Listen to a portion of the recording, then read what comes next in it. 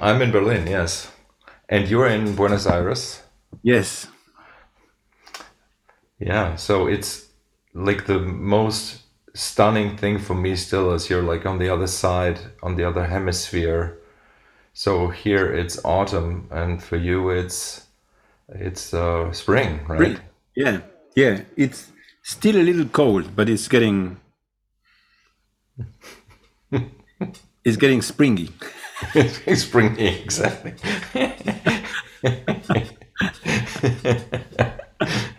Hey, so you know what is like maybe most interesting for me about you and me really is that we kind of like have known from each of each other for a very very long time, but I know very little about you, very very Hmm. little. Obviously, I know the things that we kind of like what we talked about when we met, and also like what others have been telling me about you.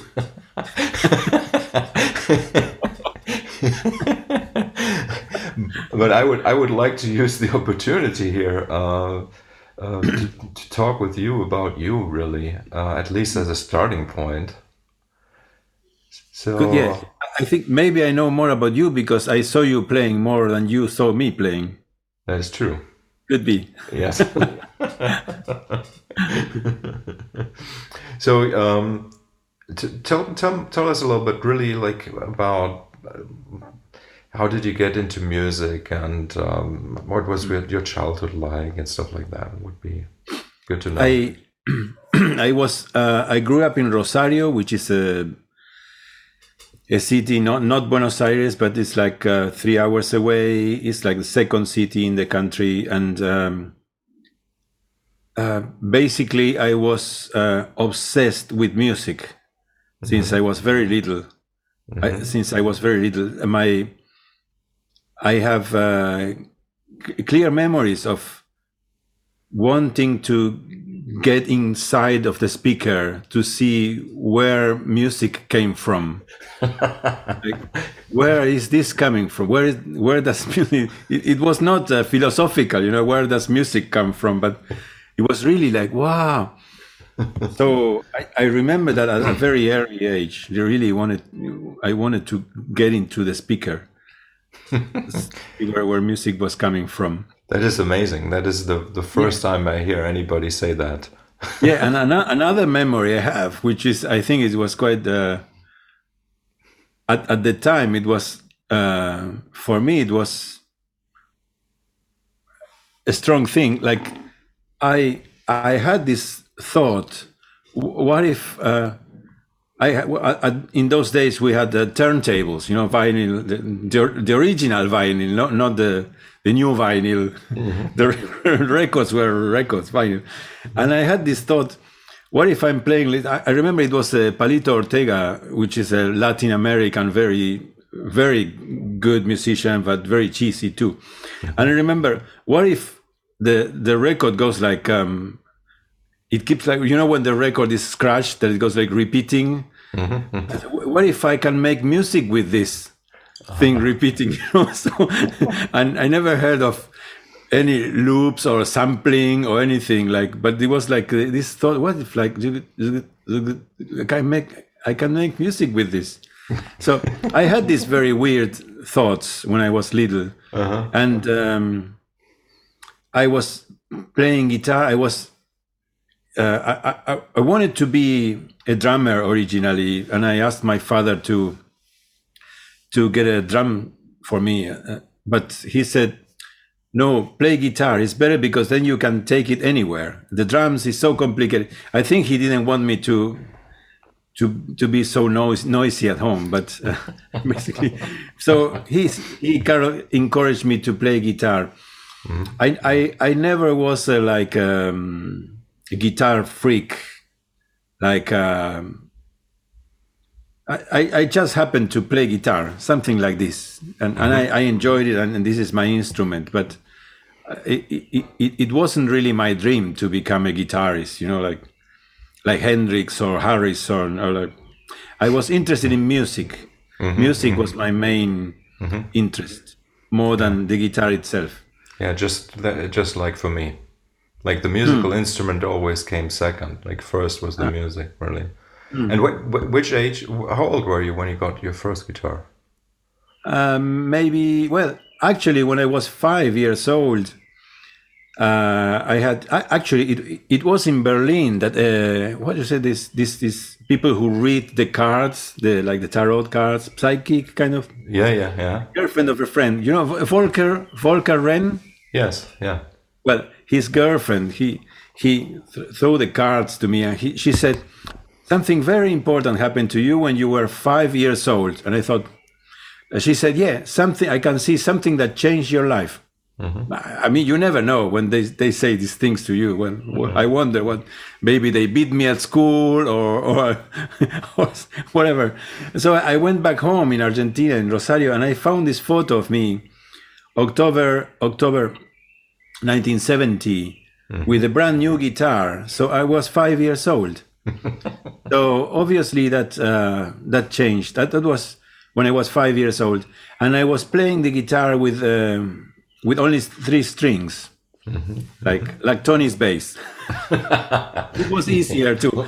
So I didn't care. I was just banging and playing, and then I started taking lessons with basically Argentinian folklore songs, folk songs, the basic chords, 2 or 3 chords, not more than that. I couldn't do the barre, the thing.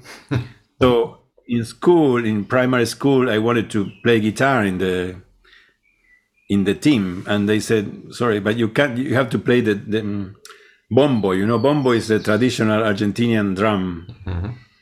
So they sent me to the bombo because I couldn't play the F chord. But that was my beginning, and with a friend we started playing, and yeah. So when I was 5 years old, I got my first guitar, and then I got, maybe when I was 10, I got an acoustic, and then an electric. So your first guitar was what kind? Was it a nylon string or? Yeah, nylon string. Yeah. And was it a small size still? Yeah, yes. Probably, huh? Yeah, it was smaller. I can send you a photo. Yeah, amazing, really. So I found this photo. I'm telling you about. I'm like with my school uniform, you know, with like a suit. I'm like, I have this kind of a cool pose with the guitar. You know, I was 5 years old, and when Andy Summers' record came out, the book, you know, his book, the train I missed or something like this, his biography. Yeah, I don't know it. No. Yeah, in the cover, his photo, he has exactly the same pose. So I can send you both photos. I was like pretending I was Andy Summers or something, and I never heard about him. You know, there's this photo of Robert with his sister, where he had like also like posed like this.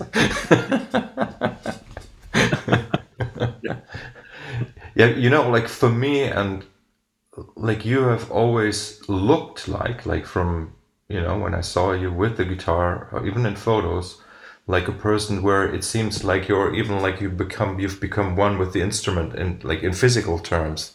Like it feels as if the guitar is growing out of your body somehow. Yeah, some other people said the same. Yeah. Yeah. As if it was like part of my body. Yeah. Maybe it is.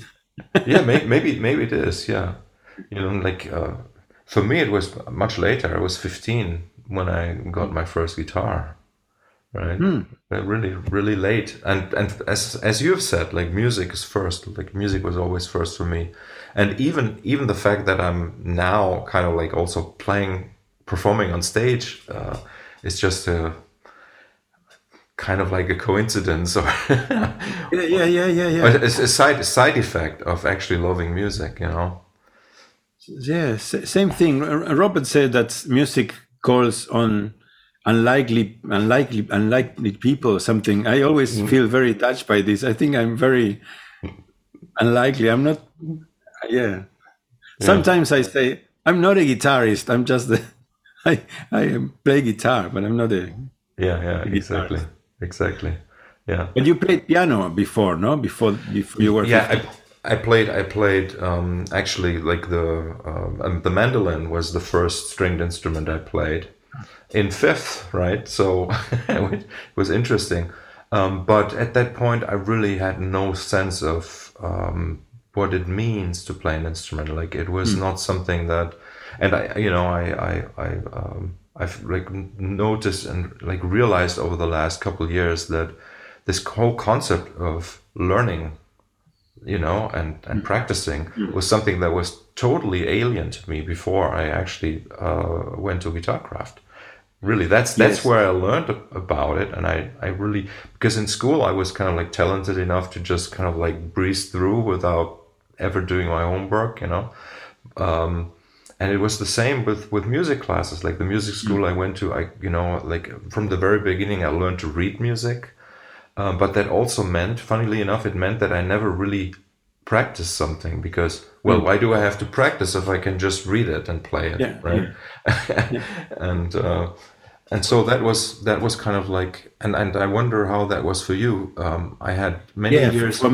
Yeah. For me, the concept of practice was for like sports people, to practice, go to practice sport, go run or do exercises. But with music, it was here's the chord. Yeah, okay, yeah, I can play it. Here's another chord. Yeah, okay, I can play it. Scales. No. So when I got to Guitarcraft is when I started learning about practice to improve or to learn something. So once you learn it, you have to practice for you to have it really. Like I still struggle a lot to practice. It's not in my nature, I practice because if I don't practice, I can't play. My fingers are really stiff, and Yeah. I can't play. So I feel bad. So I practice kind of because I have to, but it's not in my. I'm not like not natural. Like I don't know. I don't know if for anybody it's natural, but I see some people like they can be like for 8 hours, practicing and practicing and practicing all their lives, and they can't live with it. And if I can get away, I get away. But I know that if I don't practice. And when I practice, wow, it's so different. It makes a huge difference. Yeah. Again, that's very, very, very similar for me. Mm. I Mm. I also, like I said, I wasn't even interested really in playing music. It was more about, Mm. I didn't have a choice. If I wanted to hear music, I had to play it myself, and Mm. that's Mm. why I was lucky that I learned some piano when I Mm. was like between 11 and 14 or something. Mm. And yeah, yeah, isn't Yeah, isn't it? yeah. And that is kind of I ask because it's kind of obvious for me when I see your approach. I know that you have some knowledge of the piano, which I don't have at all. It's like not at all. So that's I think influence your playing a lot and your vision of music, which is very good. I wish I had this.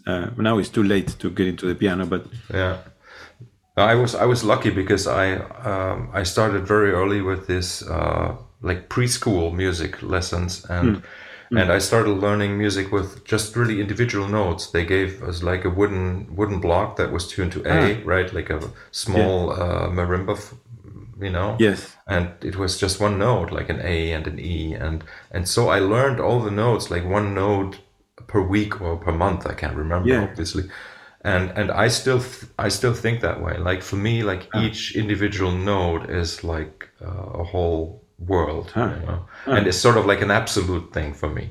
yeah, It's yeah, it's not like that I can just transpose a piece of music, and it's not the same if you transpose it, like. But for yes, for for a yeah, lot of people, there is not this sense of the absolute. But for me, there are somewhat is with pitches. Yeah, some people, they just do the math and they say, well, it's okay. It's A plus 1 is B. Yes. Yeah. It's not, yeah, I know. So how was this for you with kind of like nervousness, like performance anxiety, and that? Did you have anything like that? No, fortunately, I don't get that. I don't have that. I'm okay. Maybe at some point, if it was like at the beginning, a huge gig or something, there was some anxiety, but never. I was never like stage fright or anything.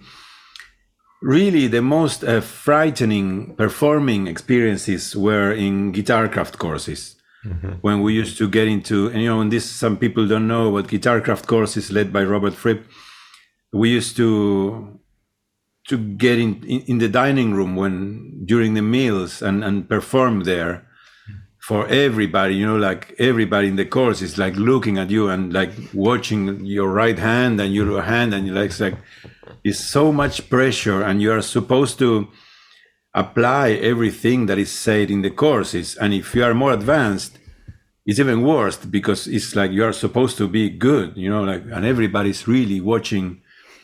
Sometimes you have people like 20 centimeters away, like really looking at your hand, and you're trying to play something really difficult. In those situations, I remember many years ago when I was working on Fracture, actually, in some of the courses, along with Christian, Alex, Anthony Faide.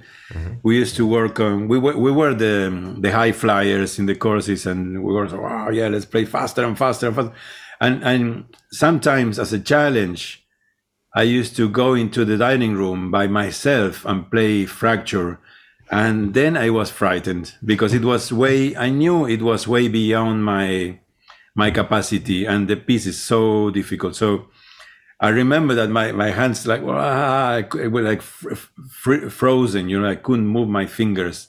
Those were the only situations I remember being really nervous, but there was a lot of like self stuff and judgment and all this, but mm-hmm. But playing for the people, like for the audiences, I'm lucky. I don't get nervous. Yeah, that's good. That's good. Yeah, it was a huge problem for me for a long time. Yes. Yeah. Huh. Yeah. Yeah. Until when? Like about age 25 or so.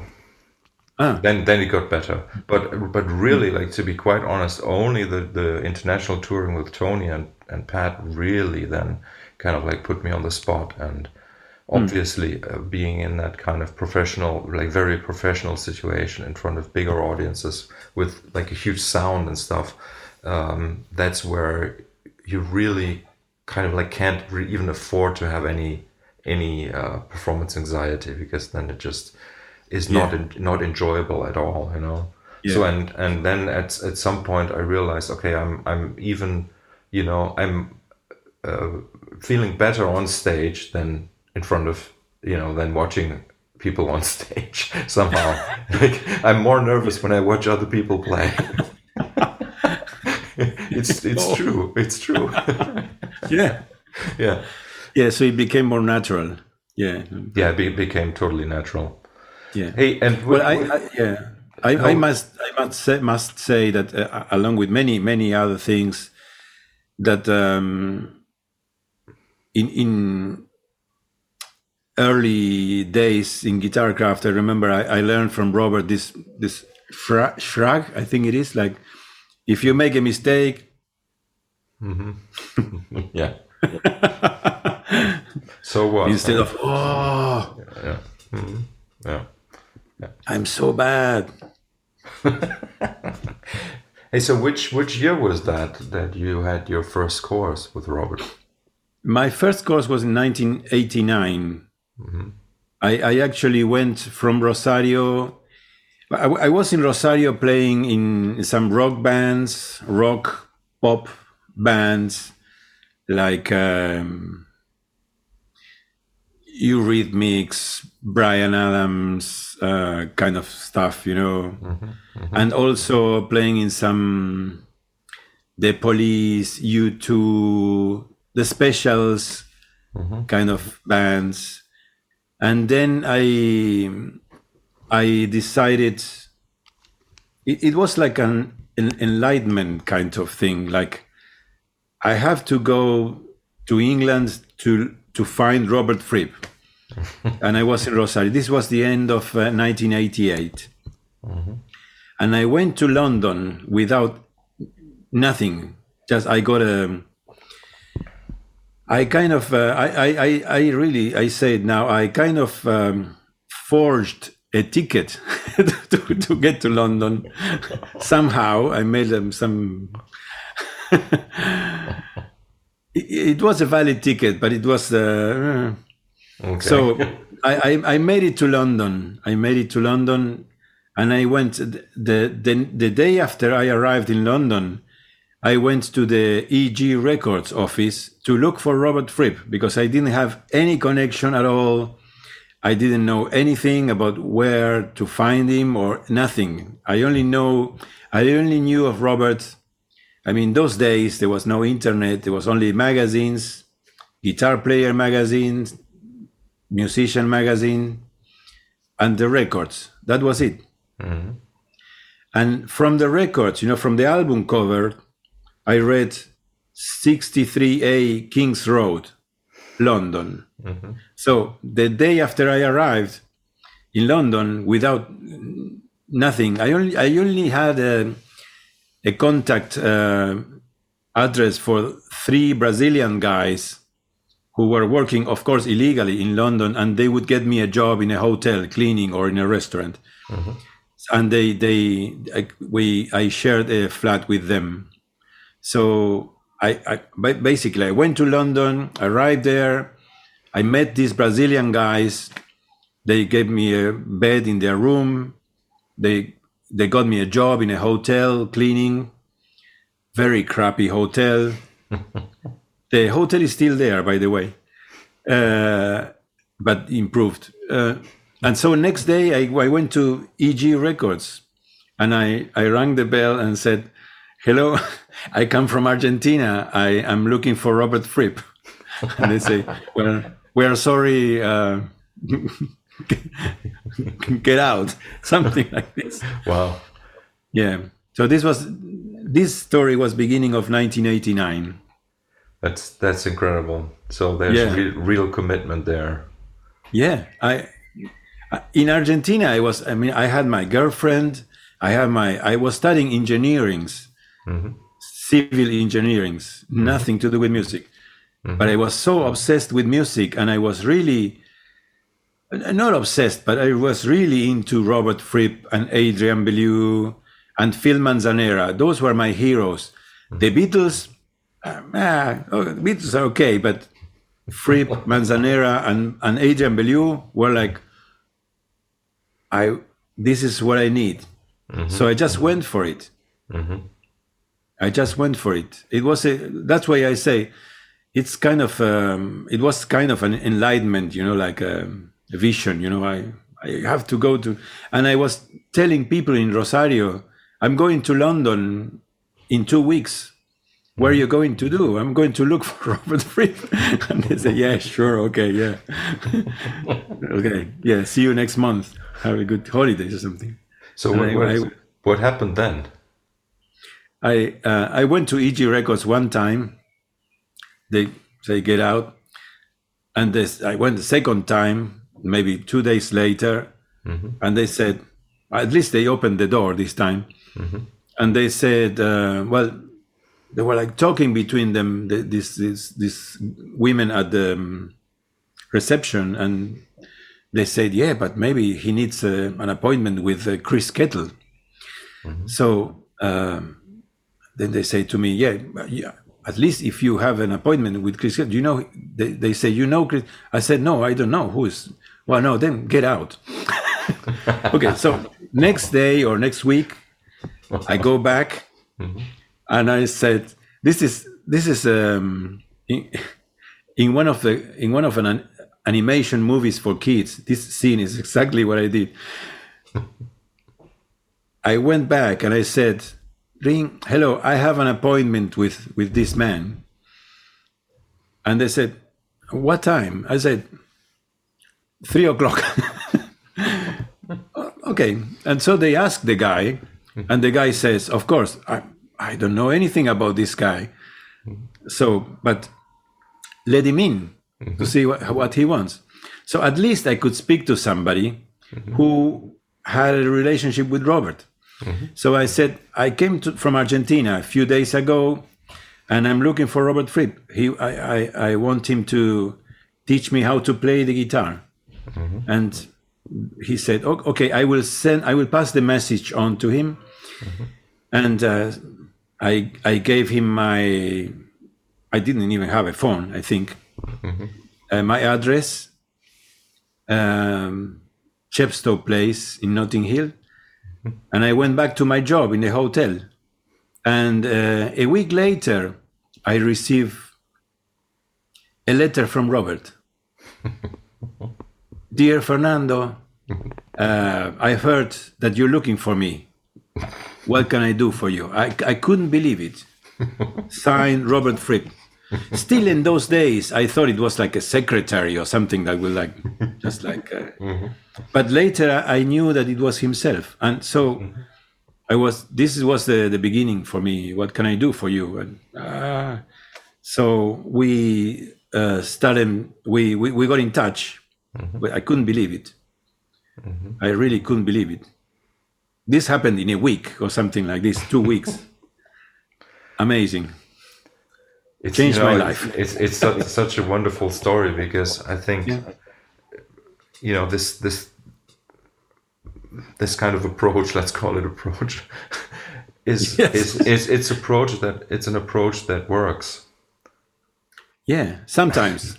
Yeah, not always, but I think it kind of works if you're making sure that the person that you want to meet kind of gets the message somehow. And back in the day, it was difficult, especially with the music business, kind of the music business people in between the fans and the musicians. But nowadays it's easier, I think. Yes, I knew that if I stayed in Argentina and I would have done it the right way, I would never get it. Like in Argentina, the post, the letters, they never got anywhere. It was so bad. Nobody ever would get my message. I'm looking for Robert Fripp. And on the other hand, I think my intention was genuine, was a good intention. It wasn't like, I'm a fan, I want his autograph or something. It was really, I was looking for something serious, something good, something. Yeah, I was not. It was a good intention. I hear you. I know what you're saying. Yeah. And so did you then kind of have a personal meeting with Robert before you actually went to Guitarcraft, or? Well, I kept working in a hotel and some restaurants like Pizza Hut, and cleaning, which I was so bad at this. Cleaning, making beds. I don't know how I got these jobs, still I can't believe, but I got the jobs. So I was working in hotels. I mean, the hotels were really bad. Some hotels were like in Victoria Station area, so dirty, and so maybe that's why they got me. They didn't need the cleaning to be good. They just and. So I said to Robert, I'm here in London, I want to learn. And he sent me information about a course that was going to happen in April 1989 in Germany. And he said, you can apply for this course. And he said something like, I'm going to America now for another course in February 89, I think it was. It was a course, and it was a music for non-musicians course too. And he said, which I was like, wow. he said, I can bring a guitar for you from America if you like. Wow. An ovation. Yeah. Okay. So, okay, yes, please. So we were in touch about this. So we kind of said, okay, I'll see you. I will apply for the course in Germany in April, and you will bring the guitar for me, which I couldn't believe it, but it was true. So then I never heard from Robert again. And I was getting kind of anxious and nervous because the time was coming, and I didn't know, will the guitar be there for me? What do I have to do? So I decided to, well, there's a Phil Manzanera story side by side. I can tell you later, but I decided to go to Cranbourne. I mean, like the envelopes that Robert was sending to me, the address was there. What did you say? The sender address was there. So because I didn't get any reply, I didn't have any phone number to call. So I was really, well, I need to know. So I thought what to do. I went there. So I went there to Cranbourne, to Red Lion House, and I rang the bell again. so watch out, maybe I ring your bell next week. No. I was young. So I rang. Well, I didn't get to ring the bell, because when I get to the door carrying Phil Manzanera's guitar on one hand, Robert came out from the car, and there's Robert Fripp, and I said to him, I said, "Are you Robert?" Because I didn't know. I mean, it was like this guy, he looked like Robert Fripp, but I only knew photos of him from the shows or from the records, not like a normal guy. So I said, "Are you Robert?" And he said, "Yes, and you're not supposed to be here." Those were his first words to me. So I explained that the guitar I needed to know, so that's why I decided to go, and so on. So he said, "Yeah, come in." So he invited me in, and he invited me for lunch. We sat in the dining room actually before lunch, prepared by Martin Schutke. Actually, before lunch we sat in the living room for a few minutes, and he said, "What can I do for you?" And I said, I want to learn how to play the guitar. And maybe the way I said it or something, he thought I was for real or something like this. But so he invited me for lunch. Robert was there, Toya was there, Martin Schutke had prepared lunch, Tony Jebal was there, and Hideo Moriya was there. And I didn't know any of them. Actually, Tony Jebal I knew from the cover of Live One, the League of Crafty Guitarists, Live One. But actually, you couldn't see his face at all. But yeah. And so I had lunch, and after lunch, Robert said, "This is the guitar for you," and Martin showed me the way out. He said, "Yeah, here's your guitar. Get out. Thank you for coming. Bye-bye." And so next time I saw them was in my level 1 course in Germany in April 1989. That was my official beginning. Although for me, the beginning was earlier. Yeah. Sounds like it. So that was my... So where in Germany was it? Do you remember the name of the place? Yeah. Regensburg, Treidendorf. Regensburg. Yeah. Okay. Yeah. Recently, I found on the internet a photo of it's like a castle, Treidendorf Castle, or however pronounced. The castle is still there, maybe, you know. But that was my first course. Wow, that's already quite the story, right? Up to that point. Hey, so how was your English back then? Was that already good? More or less. I knew some. I had taken lessons, but actually, when I got to London, I didn't get anything. It was so difficult. So difficult. The way people spoke, I couldn't understand. So, but I was working usually with in the hotels, cleaning hotels. I was working with mostly Latin Americans or people from other countries. And when I was working in the pizza restaurants, I managed.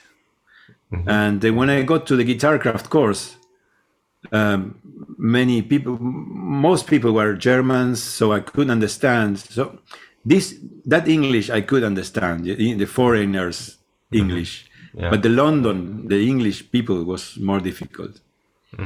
So then I started learning. But with Robert, actually, I could understand almost everything of his English. Yeah, I'm trying to remember. I think it was kind of like a very like a kind of English. I don't know if dialect is the right word that Robert is speaking that I hadn't heard before. At least this is something I can say. Yeah, but I think I understood most of it. But you know, I'm so curious. Like, why did you get to Cranbourne with Ray Manzanares' guitar? With Phil Manzanera's Phil guitar? Manzanares' guitar. Yeah, sorry. Yeah, as I said, my guitar heroes basically were Robert, Adrian, and Phil Manzanera. Like Brian Eno's albums, I loved them. The solo albums, Brian Eno's, you know, Before and After Science, Here Come the Warm Jets, and I was like, wow, who is this? Robert Fripp and Phil Manzanera. I was really crazy about that. So when I was in London waiting for Robert's answer about the guitar, I saw a sign that Phil Manzanera was playing at the Purcell Room or Queen Elizabeth Hall, one of those South Bank venues. Phil Manzanera with his band. Wow. So I went. And I went to the show. I bought the tickets and I saw the show. And after the show, I was Argentinian again, so I decided to go and meet Phil Manzanera. So I just went backstage, and I said to the guy, the guy who was like guarding backstage, I said, just like this, I said, "Have you seen Phil?" And they said, "Yeah, he's there." So I just went in. With no badge, nothing. So it's just very natural, you know, like, "Have you seen Phil?" "Yeah, he's there." "Okay, thank you." So I went there and I meet Phil and I said, "Phil, hello, my name is Fernando. I just came from Argentina, and I came to England to look for Robert Fripp." And he said, "Well, Robert, yeah." And then he started speaking Spanish to me because he's actually he speaks Spanish very fluently. He grew up in Colombia and in Cuba and Venezuela. So, and he said, "Oh, you're from Argentina." This is all in Spanish, you know. "This is great. My brother is from Argentina too." So, and he introduced me to Bosco de Oliveira, his percussion player, and Bosco is from Brazil. So it was this. Suddenly, I'm in this Latin American connection with my hero, you know, and it was really nice.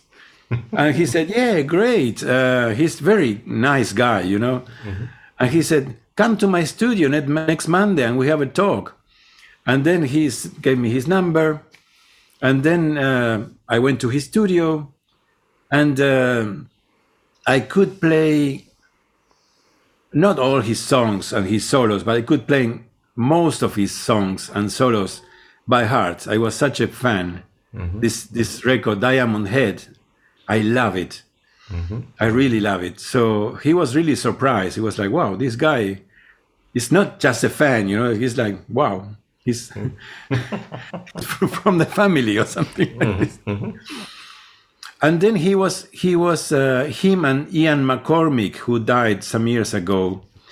He was also called Ian MacDonald. He was a journalist and record producer. And Ian MacDonald was there, or McCormick, the brother of Bill McCormick from 801. Yes. So he was there, and they were making an album for pop band, producing an album. It was called Sub Rosa. And they said, would you like to play on the album? And I said, sure. So I started going to Phil's studio quite often in those days. So we became friends with him and with Ian McCormick. And I said, Phil said, do you have a guitar to practice or something? I said, no, I'm waiting for, maybe Robert will bring a guitar for me or something. So he said, yeah, take one of my guitars. So he gave me a white Guild guitar for me to practice. And so that's the guitar I was carrying. So I went to Cranbourne carrying Phil Manzanera's guitar on one hand, and I came back to London carrying also the guitar that Robert Fripp brought for me from America. It was like, I remember crossing the bridge from Waterloo Station with the wind in my head, in my face. I really remember this moment. I was like, is this real? Like I couldn't believe it. A few weeks ago, I was in Rosario studying engineering, not studying very much, but in the university.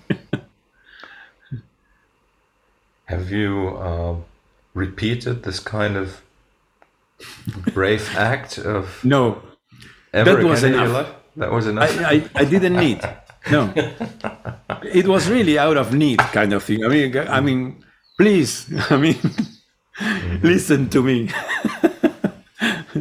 And actually, no, I never, as I said before, this is also not in my nature. I'm not a sneaky guy, who does this, who forges airplane tickets and who goes into backstages. I'm not like that at all. I'm like, I go by the rules, really. So those two things, and then that's it. Wow, that is kind of like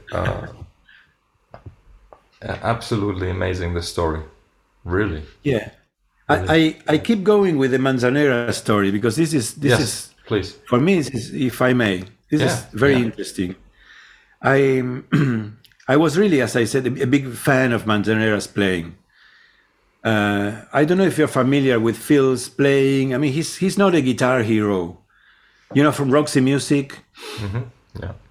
But I really loved it. I mean, and maybe the connection with the Latin music, because I love Latin American music. I really love music from Litoral, Argentinian Litoral. I love the music from the north of Argentina, the music from Latin America. I really love it. And I really love the rock and the art, the King Crimson, Roxy Music, Soft Machine. So maybe it's this the bridge kind of thing that really got me about Manzanera's playing.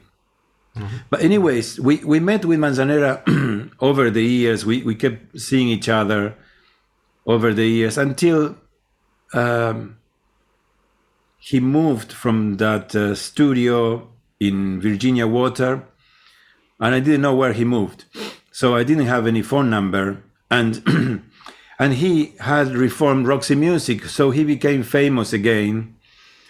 And so, as you said, it's more difficult to reach musicians when they are there, like more, even if you are friends, I want to speak to, I know. So I kind of lost touch until he came to Buenos Aires with David Gilmour. He was the guitarist in David Gilmour's band when they came to Buenos Aires. I can't say when, but a few years ago.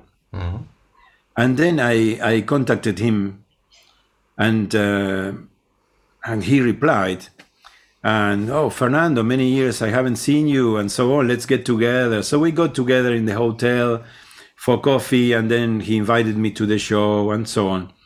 So we made this connection again. A few weeks later, on a Sunday morning, he sends me a message and says, Fernando, I've been invited. Brian Eno made some connections in Buenos Aires and shared the connections with him. So he said, I was invited to go to Argentina, to play in Argentina. Would you like to be the guitarist in the band and the musical director and put a band together? And I was really, of course. Unbelievable. Yes. So I did. So I put a band together, and we did a wonderful show together with his whole career, from Roxy to his solo albums. It was a very nice show with guests, which I put together the band with very, very fine Argentinian musicians. But when I was after the show, he was really happy with the show, how the whole thing went. It's on internet. I can send you the link if you are interested. So after the show, we were having a breakfast in the hotel, and I said, I haven't seen you in many years. How did you trust that I would be good for the job? Because he just came. He never asked us for. I mean, we've been doing rehearsals before he arrived in Buenos Aires with the band. He never asked for anything. He never said, "Oh, send me the tapes to see how you guys are going," because maybe I have to change. He never asked for. He trusted completely, and we were good. And so I said, "How did you trust?" I thought maybe he spoke to Robert, and he said, "This guy Fernando, is he really good?" Or something, because I didn't know how he really trusted something really important on me, after having seen him in many years. And he said, instinct. I knew that you were the right person and you'd be good for this. And I knew that everything would be fine. He said, instinct. So that's, for me, it's a big lesson, and it's I'm really grateful for this. Wow. And so there to were, make the story short. yeah. No, but there were 20 or more years between. Like wow. And so really, how long... I haven't seen him for like 20 years or 15 years. I haven't seen him. I had no contact with him at all. So your phase in London, how long did it last? How long did you stay in London? A few years, maybe 1 or 2 years. And then I got involved in the Guitarcraft courses. I really got involved. I went to my level 1, my level 2, my level 3, and then my level 4 course. So the first course was 1 week, then back to London. Second course was 1 week, back to London. And then the next course was in America, in Claymont, 3 months. Back to Buenos Aires, and then back to Claymont for 1 year. And then to London on and off. And then to Germany, the Großderscher house. So I was really involved in Guitarcraft, kind of full time. And in between courses, I would go to London to earn more money, working in Pizza Huts or in hotels. Hey, but your girlfriend in Argentina, she wasn't waiting for you all those years.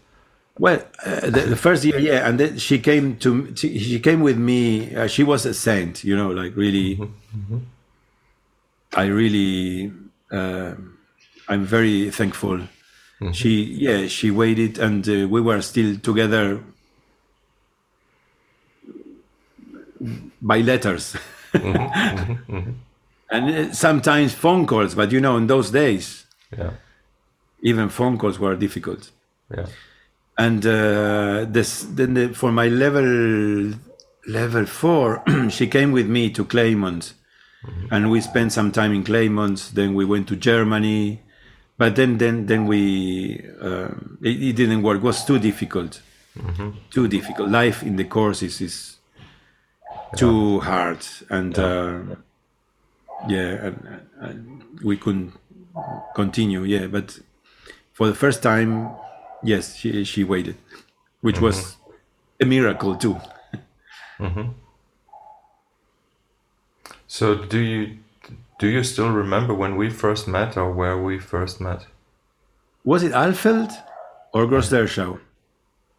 Yeah, I think it was Alfeld, because I would have thought it was Groß-Derschau, because I was there a few times.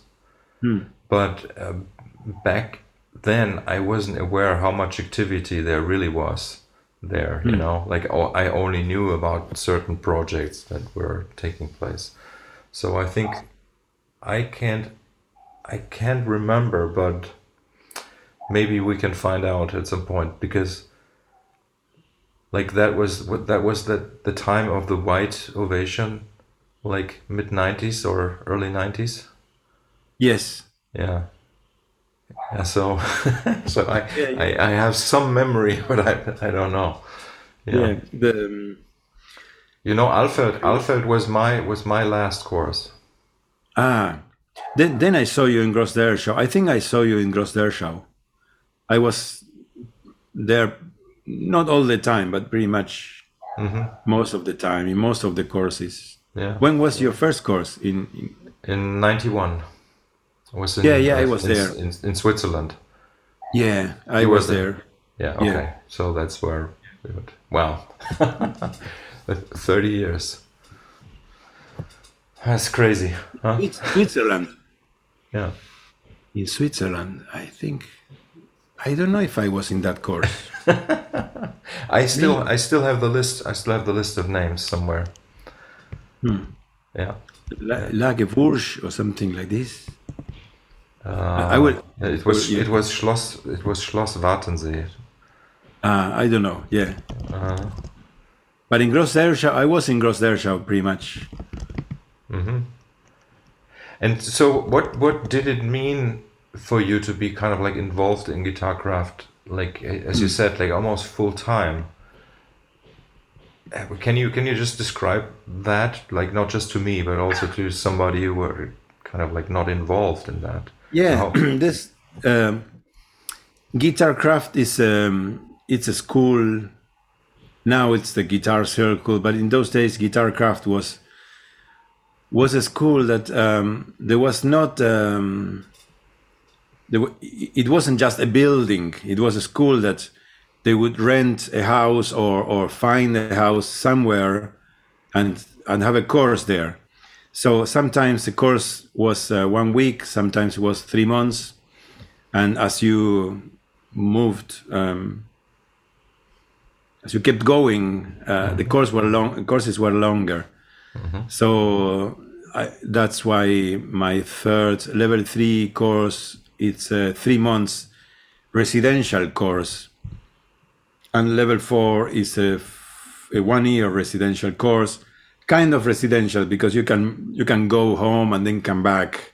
You are not locked in. It's not like a cloister or anything like this, but you can go back and come back. You know, these things.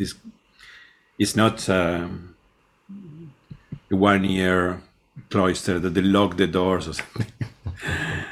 So, but in the first courses, they kind of they, or now me too. I mean, how, like, what are the principles on guitar playing, like on the movements of the hands, on the picking, the principles, I don't know how to say that, govern the playing, or the principles that are applied on the guitar playing.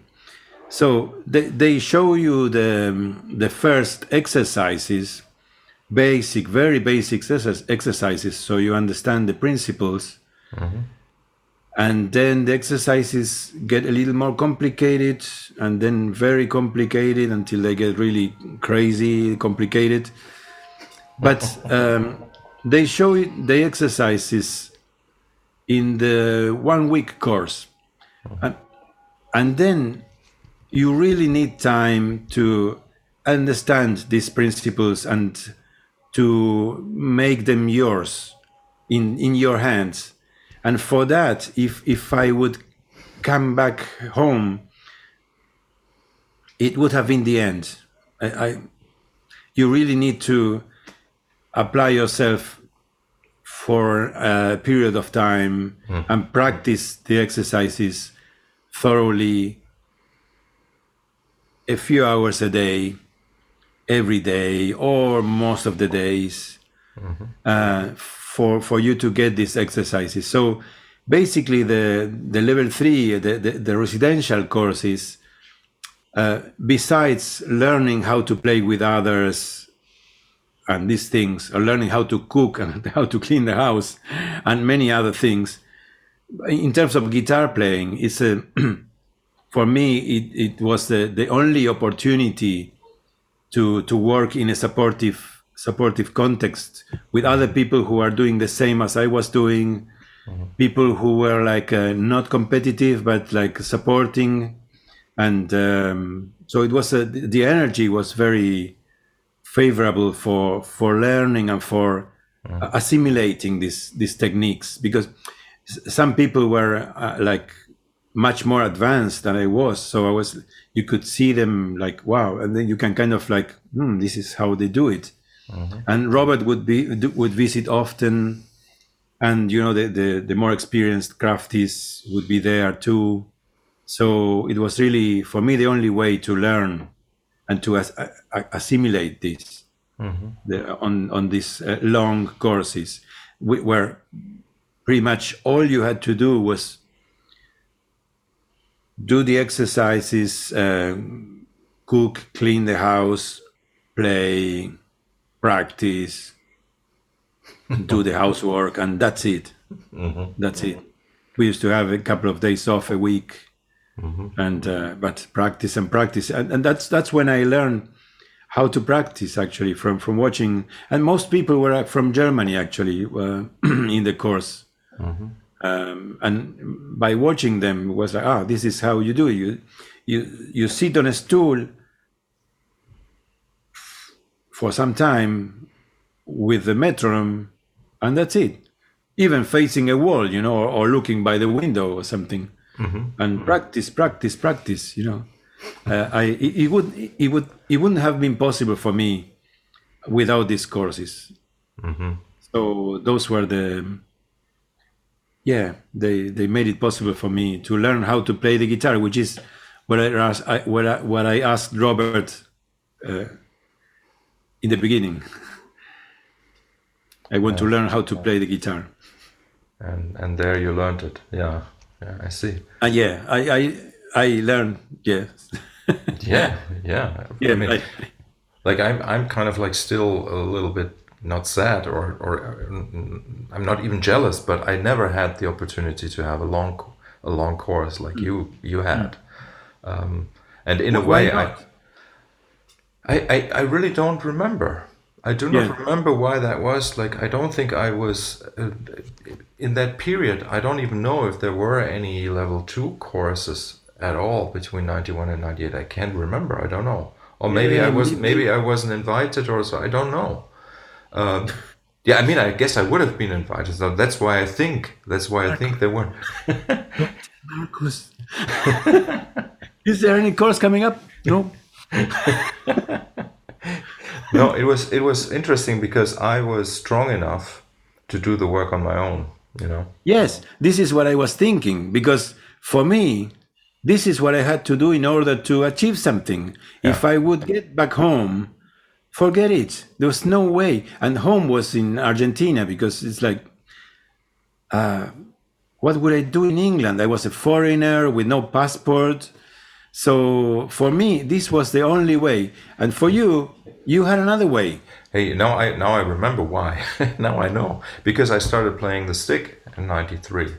right? Okay. So and that was after I think after the first couple times in Grosdesho, I think I started playing the stick, and that was when I then came back to on one course with Robert in Grosdesho, the application assimilation two, Yes, I maybe was I there. think it was two, yeah, and and I was allowed to take part with the stick back then. That was kind of like an exception, like to be there with the stick, and that was like the famous course with the you're playing the C major scale in circulation, going up and down, and that that was incredible. That course really put me on the map, and that was that one really intense learning experience that really made me a professional musician. I would say, professional Yeah. learner, let's say, right? Yes, that's probably the exercise that some people is familiar with the circulations that we are sitting in a big circle and we play one note, we pass the notes through the circle. So one person plays the C, the next one plays the D, next the E, then the next the F, and so on until the scale is completed up and down. And if somebody, I don't know if was your case, but if Yes, somebody failed, yeah, you start over. it start all over. So such a huge pressure. That's Yes, amazing. yes, Yeah, amazing. Yeah, I it was remember. absolutely amazing. It took 2 hours and something, or maybe longer. In our course, it took six. It was 6 days, I think, and we never got through, not even once. And like at the end, like the way that like we were almost through, and Alessandro Bruno, he rang the bell for tea, and and we kind of like stopped on the way down, like, and that's when we called it. It was like a Thursday afternoon, and Yeah. the course was ending on Friday, and that was the end of it. Yeah, but Yeah. it was such an amazing exercise. I was already studying psychology at the time, and to see like really a lot of social psychology in action there, like seeing Yeah. where like for the first, let's say, for the first 3 days, the weaker people, let's say, were making the mistakes, and then Yeah. like on the fourth day, like suddenly the strong people were breaking and Yes. kind of like starting to make the mistakes, and I love that. I love that because at the beginning it's like, this fucker, he's, yeah, yeah, yeah, yeah, and then you have this guy, I'm sorry. I love this. yeah, exactly. It was really put me on the map and put C major on my fretboard. Yeah. It's an amazing way of learning the scale Yeah, yeah, and responsibility, and like if I fuck up now, we'll be sitting here for another 10 hours or something like this. yes, yes, yes, yeah, And then for me, it's also an amazing door to miracles or something like this, because at some point it happens, like the whole scale goes all the way up, maybe in 4 octaves, and all the way down. Nobody makes a mistake, and you go like, how is this possible? I mean, like the probability is 1 in a million, and it happens.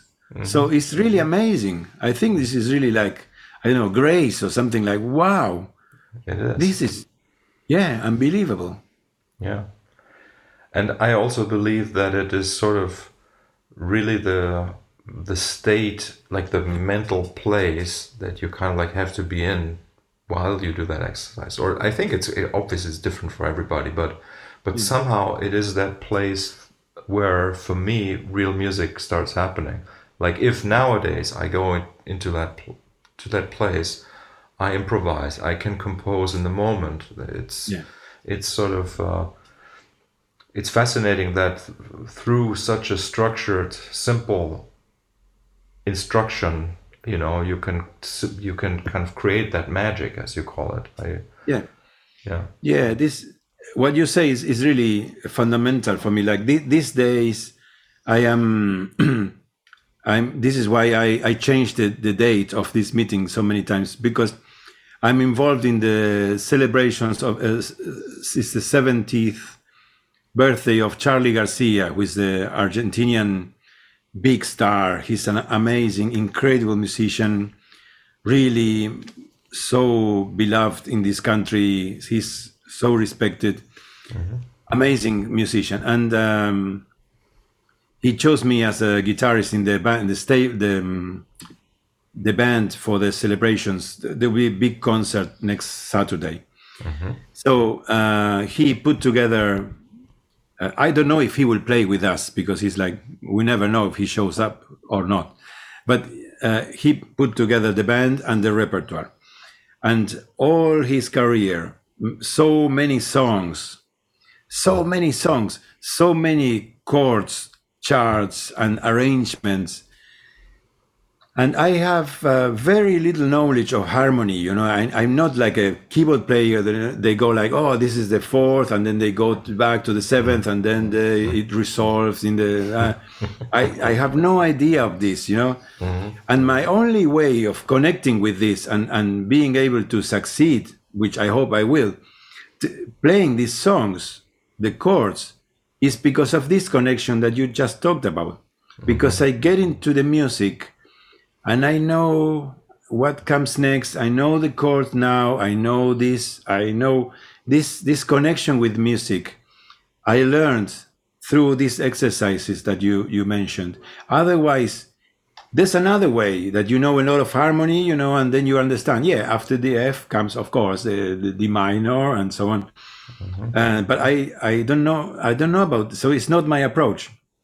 My approach, and the only way I can do it, is through this connection, and it's being in this state of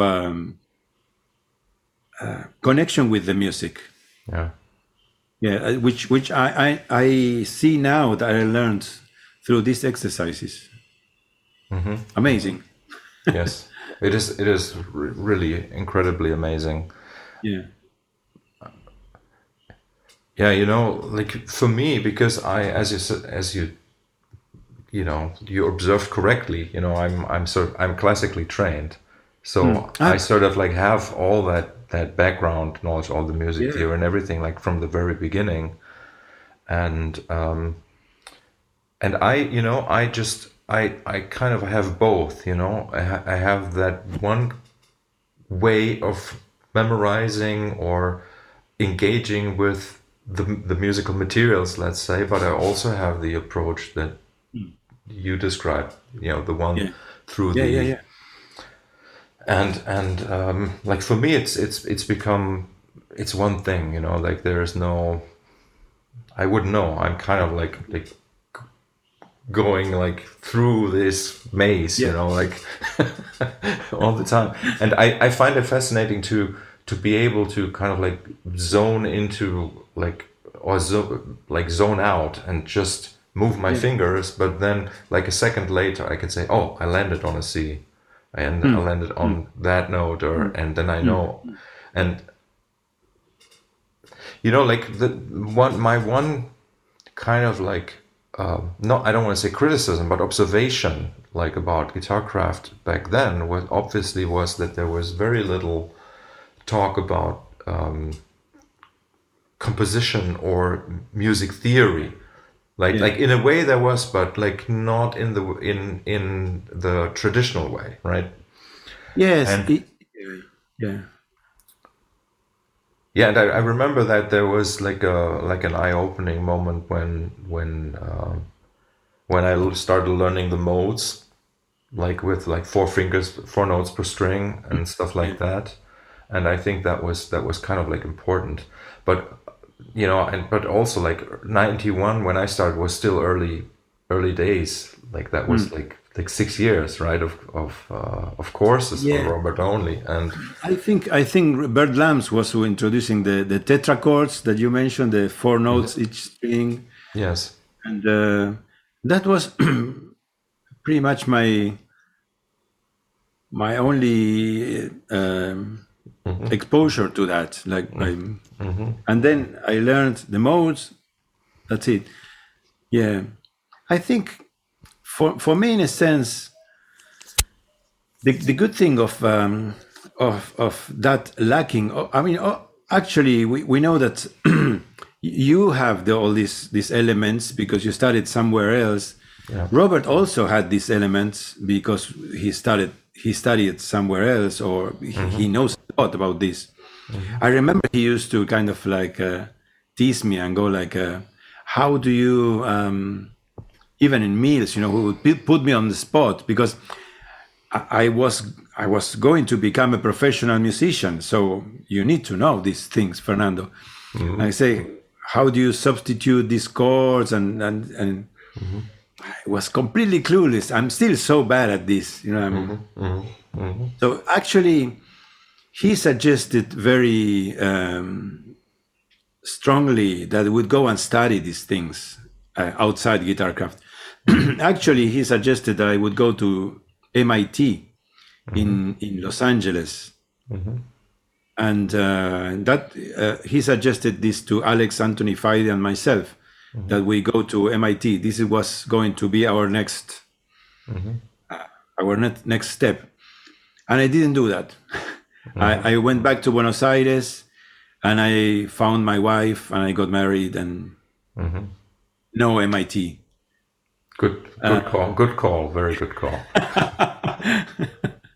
So I think in Guitarcraft there was and there still is encouragement to learn these things, but find your own way.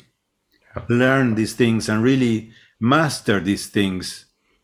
It's not that they say this is not good, this is useless. It's not at all. They really encourage. But I didn't do it, but it is encouraged.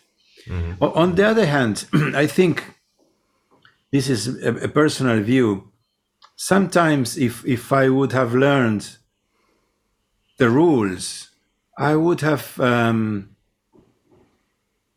played by the rules instead, because I didn't know any of these rules. In my music, one of the things I think I'm successful in the music, in my records, is like I go with innocence. I don't know. I go to this chord. I don't know what it is. I don't know why. So it's like more like I feel more like a child, like going like with innocence. That I think maybe in my case, because with these theory things, if you don't go kind of further and you stay in the beginning, you can make like normal music all the time, and it's kind of boring. So you really have to. I know what you mean. However, like my response to that is, it also really depends which teacher you meet, right? Yes. Like yes. So for example, like for me, when I teach the basics of music theory, I start from a point where everything is open. Like so where there are no rules. And like the story that I tell people, which literally is a story, is that all 12 notes are the same, and you always go from one note to the next, which is the fifth, the circle of fifth, and everything is the same. And then at some point, somebody just decided not to use all 12 notes. Yeah. And then, only then does sort of like the diatonic system appear, or the pentatonic system and stuff like that. And I really think it just depends on how it's passed on. And I think that there is sort of an equivalent to the exercises in Guitarcraft that can, like as you said, the principles, they can also be applied to learning music theory or to learning composition. And that's sort of like what kind of like I did, and that's why I'm like like forever grateful for what Robert did, or what he passed on. Is that I was able to apply those principles to many different parts of my life and many different areas of music. But you are a good teacher. Like normally, I mean, there are many good teachers. But if you get to a teacher who is not good, and then you know the rules, and then you spend your whole life going, no, these are the rules. You can't play this chord. Why? No. After this chord, you can't play this chord. Yeah. You can't play this note because this is the right note according to the rules. You see, but you're a good teacher because you say you can play any note, Yeah. and you have an understanding, and you see music from a different place. It's not the standard, you know. Yeah. I'm always like once a student came to me and said, I said, what is your aim? Why do you want to study how to play guitar? He said, I want to be a good guitarist. I said, that's nothing. What for? I mean, to be a good guitarist, or you have to be. Music is art. I mean, you don't. I mean, to be a good guitarist or a good music, what does it mean? Yeah. It's already late. You need to do something new. You have to do something fresh, more than good, something like interesting or something like, I don't know. Yeah. Yeah. So the rules, I'm like, I think it's good that I didn't get into that because of that. Like, I have, for some things, it makes it more difficult for me because I don't know all these rules that many good musicians know. So for me, it's more difficult. But on the other hand, it's like a handicap that it becomes an advantage, so to say. I have to put up with that. It's like when I'm short-sighted. When you're short-sighted, you have to develop more your ears, maybe something like this. So it's like maybe it's yeah. Are you right-handed or left-handed? Right-handed, yes. Right-handed. Yes. You too? I'm left-handed. Ah. Yeah, but So I play right-handed. Ah, okay. And that was okay. Maybe it's also an advantage. It's an advantage. Yeah, of course it is. I don't know. Yeah. Like for me, it felt natural to pick up the guitar like this, like the regular way. You know. Yeah. Like yeah. even yeah. Yeah, that was one of the first questions I asked Robert in my very first personal meeting with him, because he was also lefty, right? But he doesn't play Yes. lefty, and so I asked him, like, and he said, yeah, he doesn't know because he's always played it this way. So, yeah, I mean, like, you know, music, and you said that like your primary motivation is music itself, and that is really the most important. And somehow practicing music is sort of working on your relationship with music. That's sort of how I see it, and really like it's about the quality and not necessarily about even the content of what you practice, or right. And it is the quality, really, because it's difficult for me to sit on a stool for a long time and practice. So I really have to make a good use of the time and really practice well, with quality, with attention, and really focused, because otherwise it's really a waste for me. Yeah. Can I ask you some nerdy things? Yeah. So over the years, like, so it's been 32 years that you've been involved in that school of playing, let's say. Yes. And so do you still play the original, like the old standard tuning? No, only music. Yeah. No, only sometimes in some guitar lessons, because the students uses the old tuning, so I show the stuff with the old tuning. Otherwise, it's more complicated. Yeah. And I don't force like the students to say, you have to use the new standard tuning because it's bad. This is good. No, if they use the old tuning, so that I use for that. But when I left Rosario and I was playing in rock and pop bands, I didn't have too much to lose, really. I didn't know much, so I kind of Yeah. abandoned. And so it was as if Robert said to me, "This is how the guitar is tuned." Yeah. And I said, "Okay, yeah, okay." So I only play this tuning, and even if I play with Charlie Garcia or with Guitarcraft Contexts or anything, I only play this the so-called Guitarcraft New Standard Tuning, which is C, G, D, A, E, G. Yeah. It's mostly in fifths. Yes. Yeah, I only play that tuning. I Me too. I mean, like ever since '91, I haven't really practiced on an instrument tuned in fourths. You know, just recently, I recorded a new album with Gary Husband in Spain, I saw this. and I actually like it will be a surprise to people, but I play nylon string guitar tuned in fourth Wow. on the opening track, and it was just sitting there in the studio, and I said, "Oh, come on, I'll just take it," and I improvised on it, and it was as if I had always played, like all the notes were perfect, like it was really fascinating. So it was like 30 years that I hadn't touched an instrument tuned in fourth.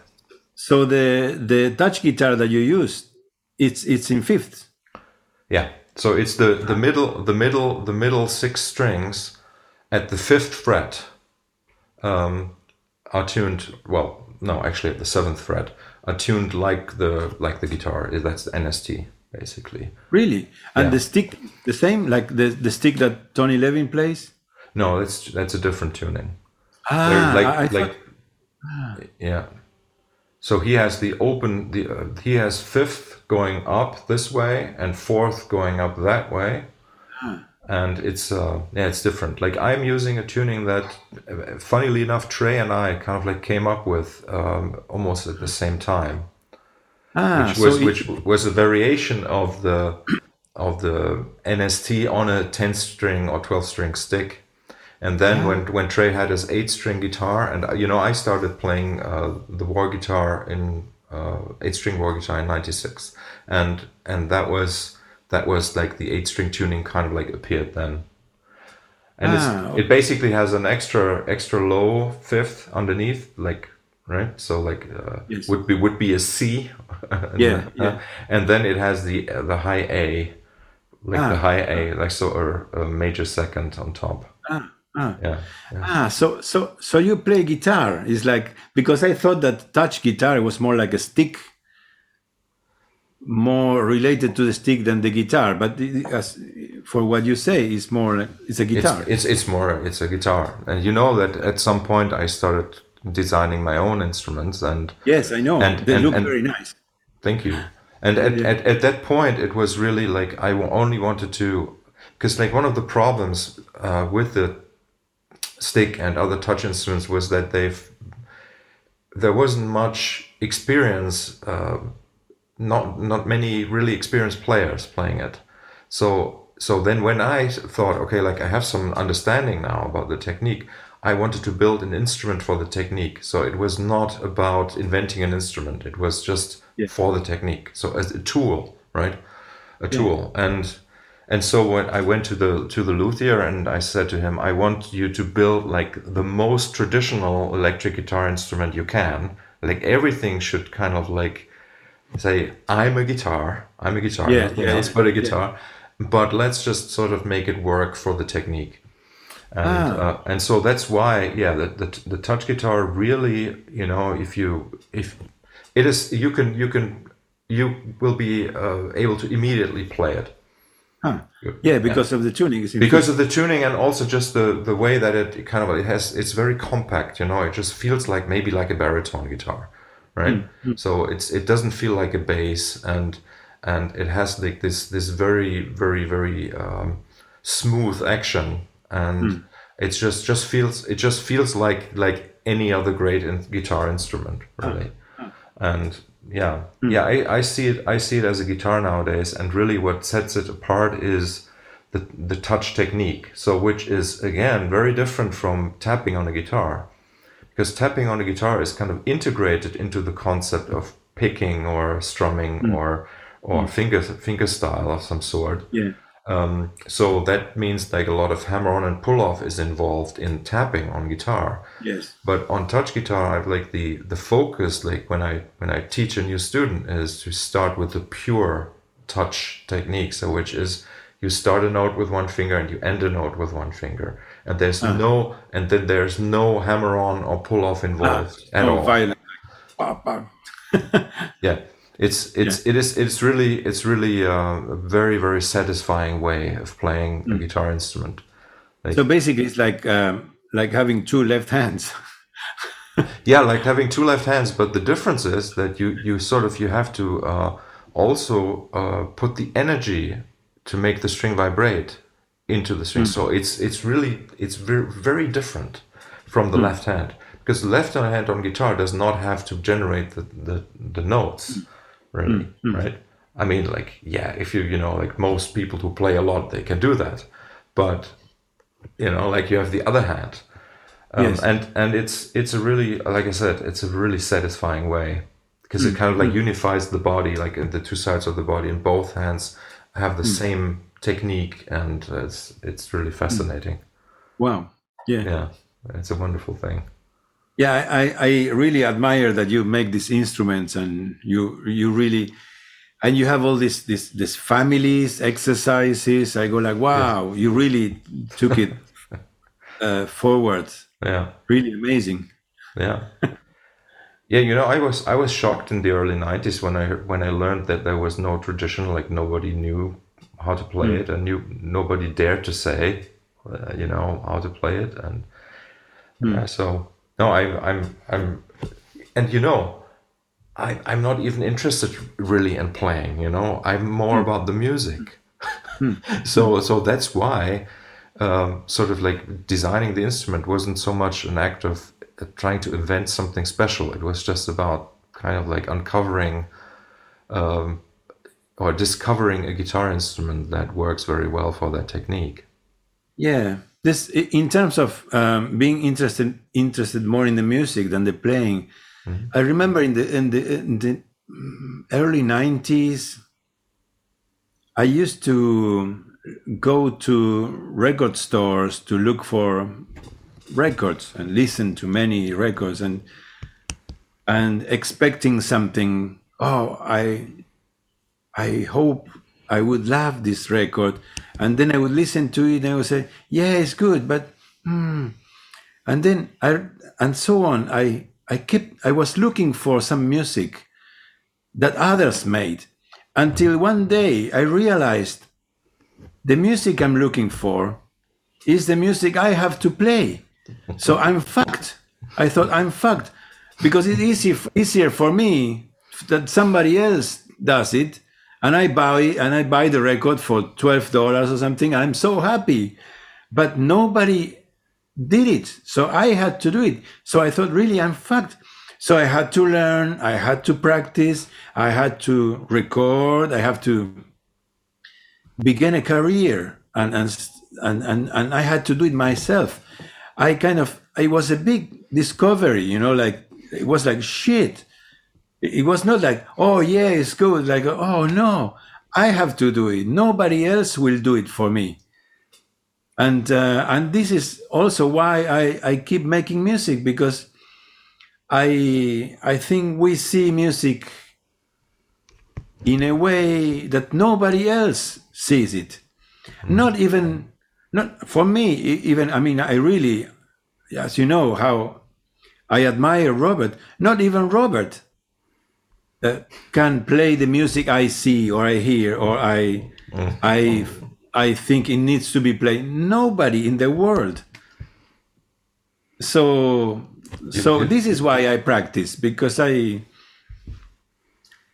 music. You see, again, that is exactly the parallel that we have again. Like, it's exactly the same for me. And for me, it was actually took the form of a recurring dream. Really, I was in my dream, I was going into that record store looking for what I in my dream called the Holy Grail. Which was ridiculous. I had this dream, and this record store was in in a big department store, like, and took a while to get there. It was like a labyrinth, like getting to Yeah. the place. And just like you were saying, at some point I realized, or once I started making my own music, suddenly the dream started fading, and I Yeah. realized, okay, so now that I'm making that music, I don't need to look for it anymore in Yeah. obscure places, you know. Yeah. Yeah. We have to do it. Yes, yes, yeah. This is amazing. It's good. And when you're making your solo records, how do they come about usually for you? Yeah, but when I make my solo records, I never start like going. I am going to record an album, so I have the compositions and so on. All my records are like a collection of. Well, one of the records that told me this is a valid way of making records. It's Another Green World by Brian Eno, and Exposure also. Like, so I got that as it's a collection of things. It's more like paintings or sketches, and then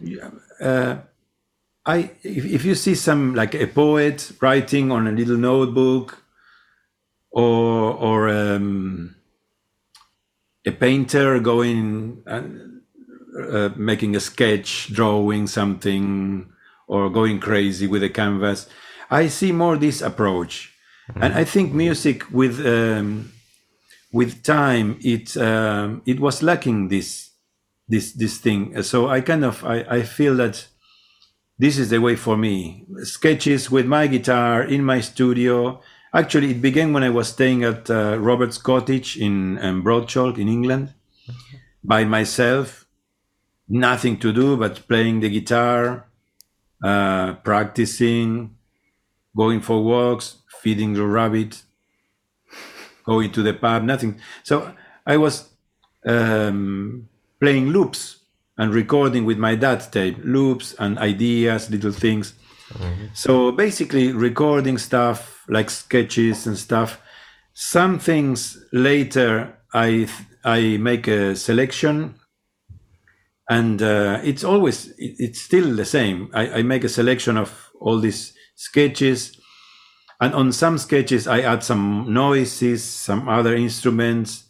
I invite other musicians, even singers, but it all starts with just an idea on the guitar. So I always follow my fingers, I follow my feet with the pedals, with the knobs.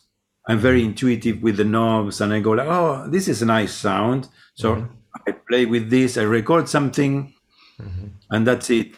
And then I make a selection, I record some other stuff on top, and then I have a collection of songs or pieces, and then I put them together,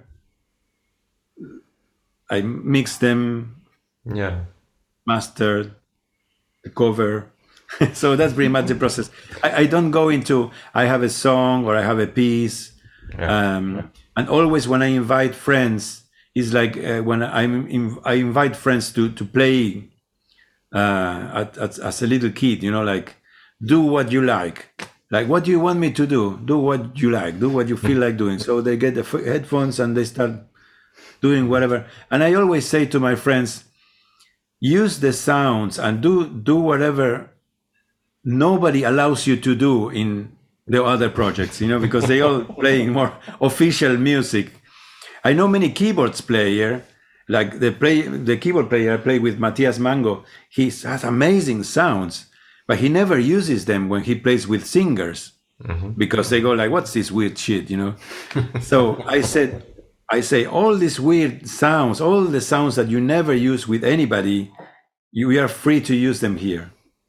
So this is how I build them following my fingers. I a nice idea, yeah, and then I make a selection of that. My last album, it's called Deeper Man, and I recorded it's during the lockdown, the pandemic. So I was alone at home. I learned how to use the Cubase to record, and I had this idea one day. I will only use for these recordings in the next couple of months only electric guitar and delays and reverb, of course, but no effects, no other sounds. So only electric guitar and delay. So it would that was my only composition. And yeah, I recorded everything. Like when you say you're making a selection, like how many pieces do you actually record, and how many end up on an album? Maybe 3%. Really? Okay. Something. Yeah, I record a lot. Yeah. I record a lot, and then it's kind of listening to. But I always mark like this is a good one, and then and this is another one. Yeah, and then. Yeah. But when something has value, I'm like, I know it has a value, at least for me, and then by I don't know what's the how is it called. If it has value for me, maybe it has value for somebody else who lives in China or in Turkey or in Seattle. I don't know. So this is how I judge it. This is I resonate. This is cool. So yeah. Yeah, it's again like so many parallels. So I sort of ended up in a place where, and this is largely maybe because of practicality. So I don't have a studio. I don't even have my instrument set up. I really always, whenever I need to do something, I need to set up everything, and so which means I don't set up things often. Me too. Me too. I am in my house. This is my house living room. I quit my studio. This is my living room. I am at the end of the living room and setting up all the gear now. Yeah, for me nowadays, it's like it is somewhat like that. I decide to make an album, I set up, I play for an hour, and it's done. Huh? Really? Yeah. Yeah, it has become my mode of working, and out of necessity, really. And actually, I guess a lot out of like the necessity of not being very inspired or motivated most of the time. It's really only when I put myself into the situation where I'm sort of forced to deliver, a little bit like that circulation exercise with C Major, right? So I create a situation like that, and then I sort of like create, and the music just pours out. Wow. Yeah. So you have previous ideas, of course. You have pieces or patterns of things. No. Nothing. No. I mean, wow. It's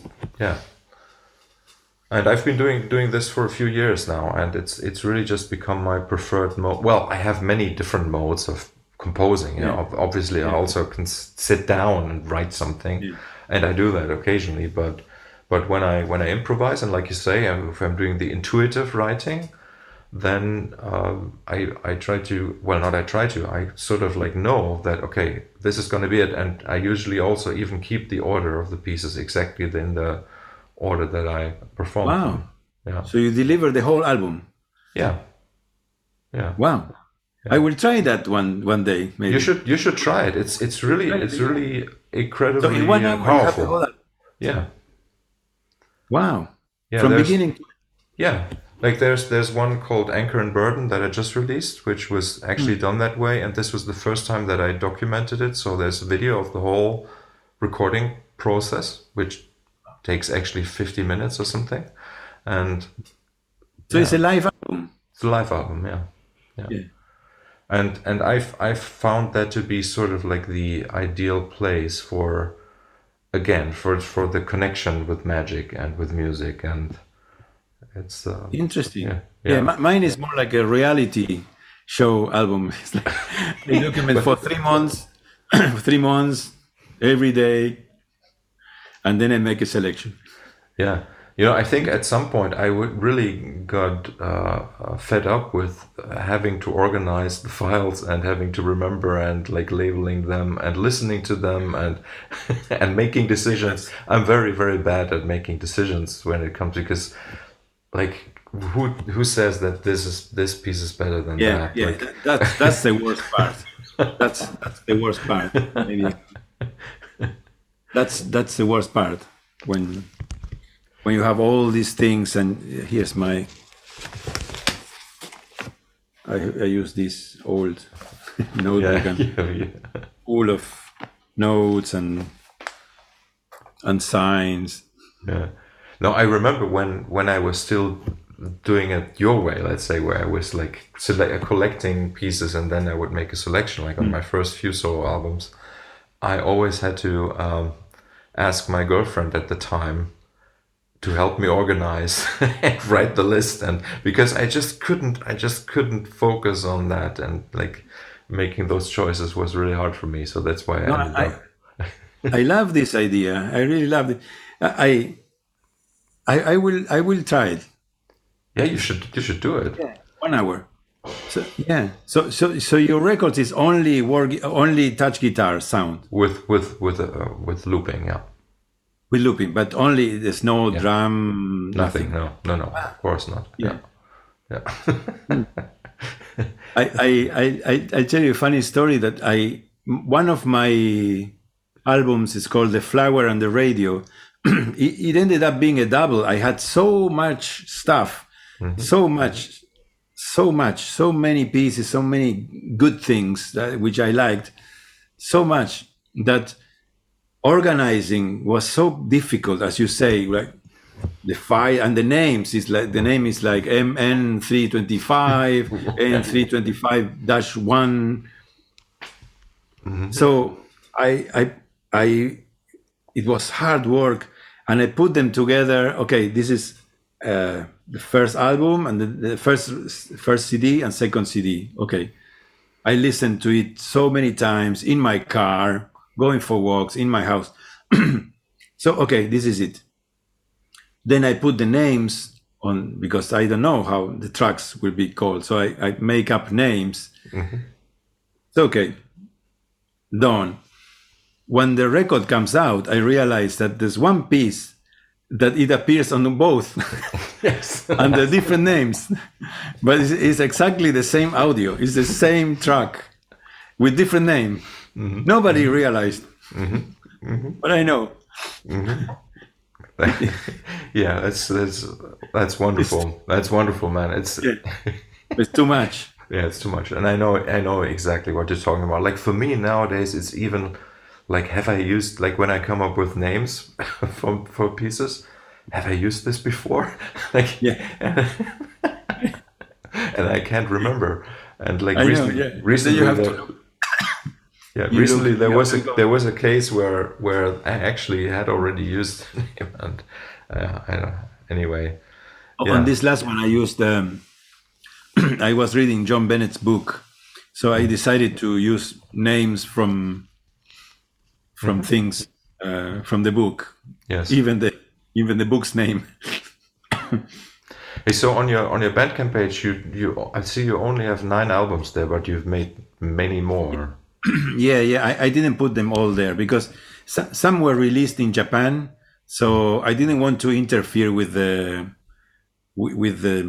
that, and you can't really limit the territories, can you? No, You can do that now. Yes, you can. Really? Yeah, Ah, yeah.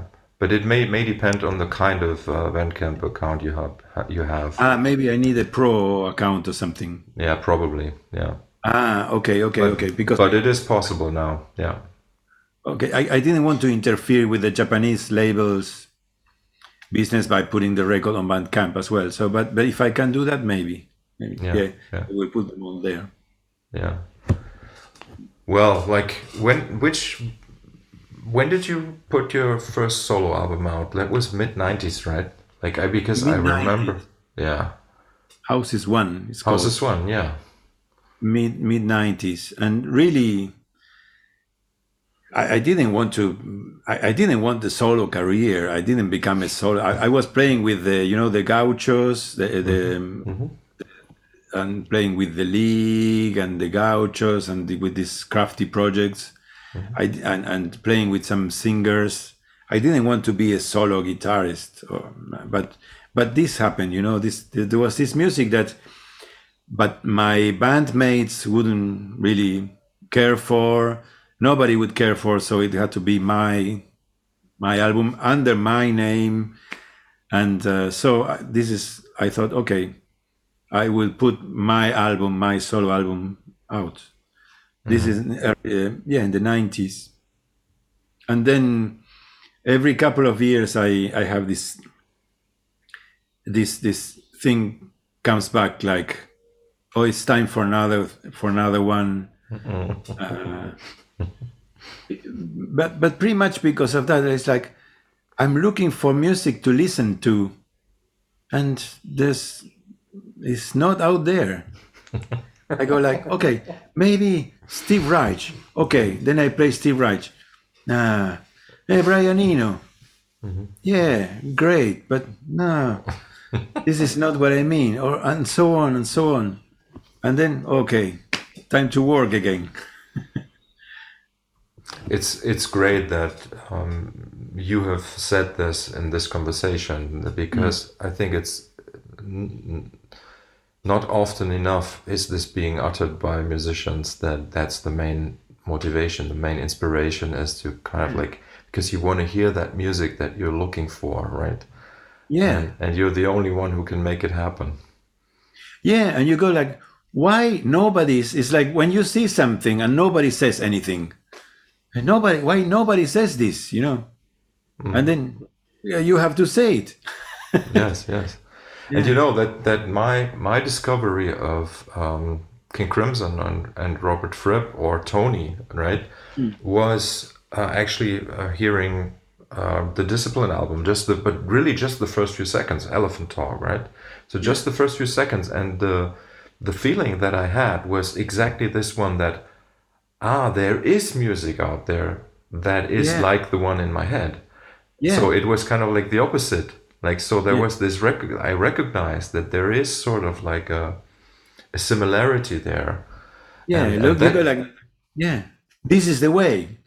Yeah. And it's super powerful, Yes. And this is what I kind of like try to encourage people, like people who are my fans or my friends, or like I encourage them to kind of like recognize, or to learn to understand that the things that they recognize as their own, that is kind of like the world they need to interact with. Yes. And quite often it leads to those people also becoming artists, and I love that when people discover. Yeah. On the other hand, I mean, like, I tend to think that anybody is more qualified than me for anything. I mean, there's all the guitarists that they can really play.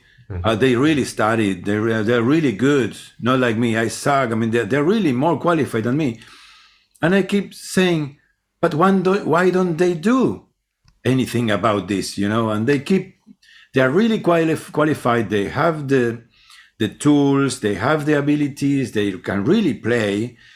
And why they're still making this music instead of doing something else? I don't know what is this something else, but why don't they do it? And then I go like, okay, I have to do it. I'm not qualified. But I have to do it myself. It's like this. Hey, so let me just for because we've always almost talked 2 hours and it went so fast. Hey, so I want to come back to like a really like nerdy question. So in your practice of the guitar, and let's just say your calisthenics work, Yes. right? What is kind of like the current thing you're working on? And Um, yeah, yes, go.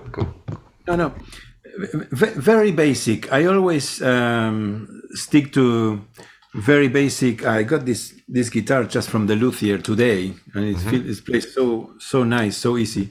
So I play very basic. I don't have a strap, but very basic combinations to warm up. Like I can't get a strap. Very basic exercises, not so complicated. Like this, there's this guy, Andres Ceccarelli, El Torito from Mendoza. He comes up with Yes. all these combinations, and which are amazing. Sometimes I just grab one of those, and I work for months with just one, trying to get one of these. While he changes every time. So I do basic things like from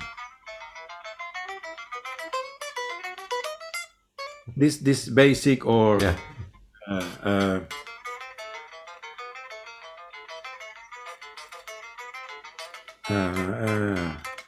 so just to get my fingers moving Yeah. Yeah. with basic. And one thing I discovered recently, which for me was a major discovery, is that it is about the movement of the hand. It's not about the stopping the strings. It's about the movement. It's like, Yeah. so what we are learning and what we are practicing and what we are like really acquiring is the movement, not the strength and the doing, but the movement, how the hand moves, as if it would be I'm not a dancer, I never dance, but I can imagine that more like a Tai Chi guy or a dancer, is the movement. So every time I find that's why I practice simple things, because on simple things I can look at the quality of how am I doing this, how am I playing this.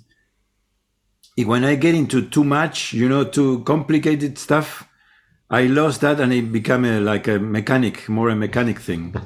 So I found that it's about the movement. How do I execute the movement, and how free my hand is to move Yeah. freely and with some grace. If I'm like, and then oh no, stop, and then I go, and then I stop, and then I go, but always with simple things. So all these combinations, and I always go back to the moving force thing, this thing, or the fracture, Yeah. Yeah. and so on. These things really get, and then this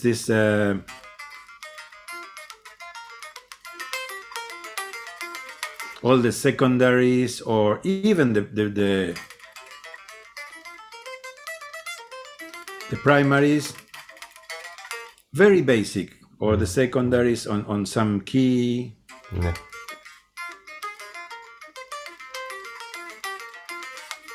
and so on.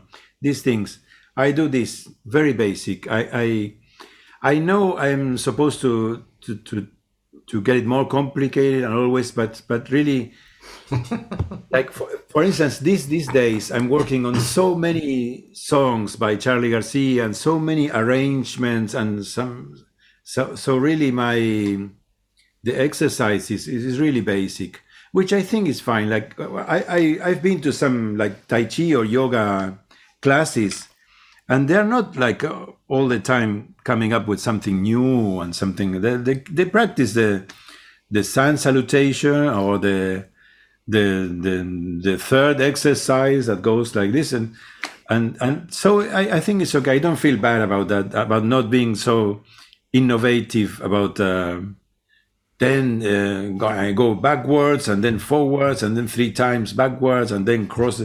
I'm more basic. It's not this calisthenics development is not my forte really. But I admire people who do it. But I work basic. Yeah. Yeah, you said something extremely important, that it's about the movement, like the way, and I think the metaphor with the dancers is pretty much true also for how I think of it. Like how do I move from one part of the fretboard to another, and like that's what makes the music for me as well. And it's true like that. When you say, okay, it's simple stuff, right? But if you want to play it right, if you want to play it beautifully, it's not simple. Yeah. And lightly. And I think this because this is a new discovery about this the movement thing, and really resonates with something that Robert says, that Fripp says, that I will say it in a very cheap way, that music resides between the notes. So it's not in the notes. So it's between the notes, as between the musicians.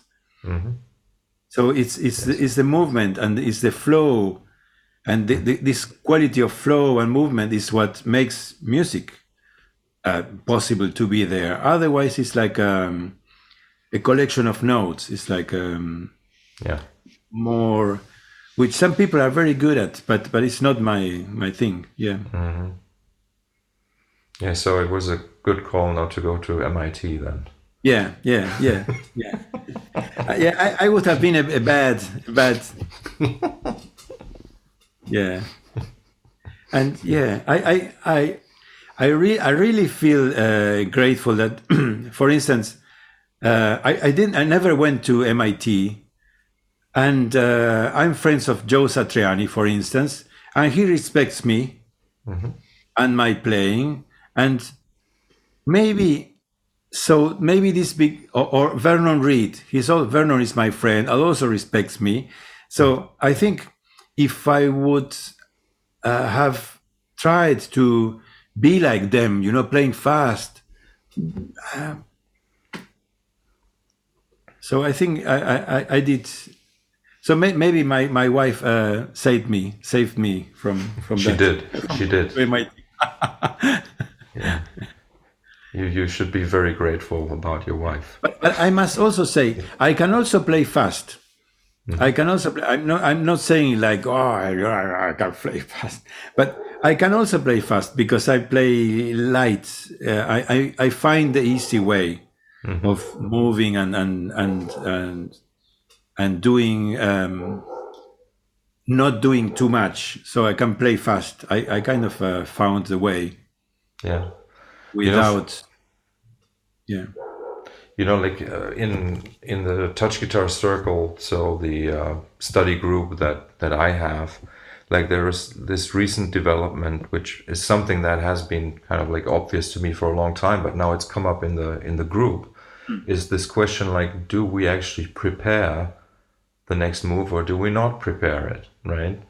And this is maybe different for a guitar, but on touch guitar, like no, the current answer to that question is no, obviously we do not.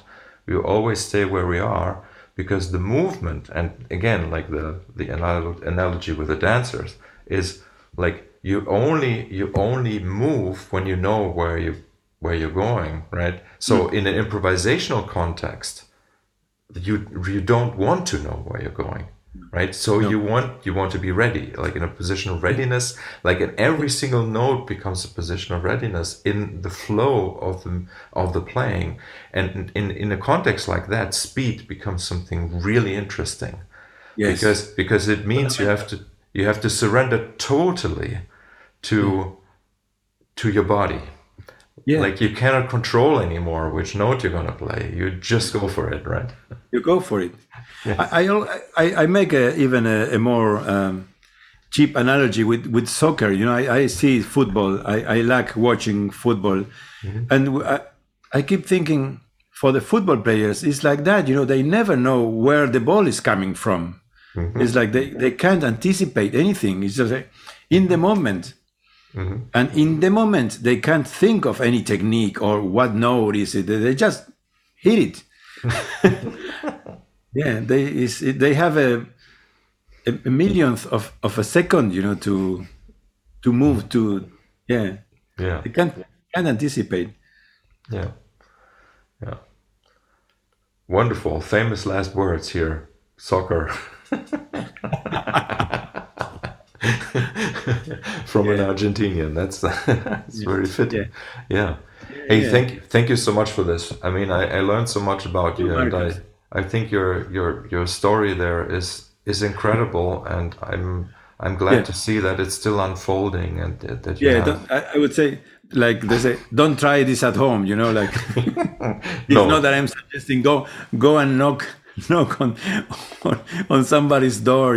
Say, hey, I'm looking for you. I came from Norway to look for you. But no, you should encourage people to do it, really. Like, obviously they shouldn't do it at home, because not at home. Nowadays it's easier to realize these things, to do these things. In those days, that was the only way. Living in Argentina, not even in Buenos Aires, it was the only way I could get it done. I could do it. It was the only way. So that's why I did it. But and it worked. Like I wouldn't say like miraculously, but I was lucky. Yeah. And I maybe because I needed it. This needed to happen for me. Wonderful. Okay, thank you, my friend. Thank you, Marcus. I hope to see you somewhere in the world. I hope so soon. Too. Yeah. Bye for now. I read that maybe there's a tour in South America for Stickmen. Yeah, at some point there will be. I know it's already in the books somewhere. I hope. Yeah, go Leonardo. Yes, exactly. Okay, bye, Fernie. Thank you. Bye.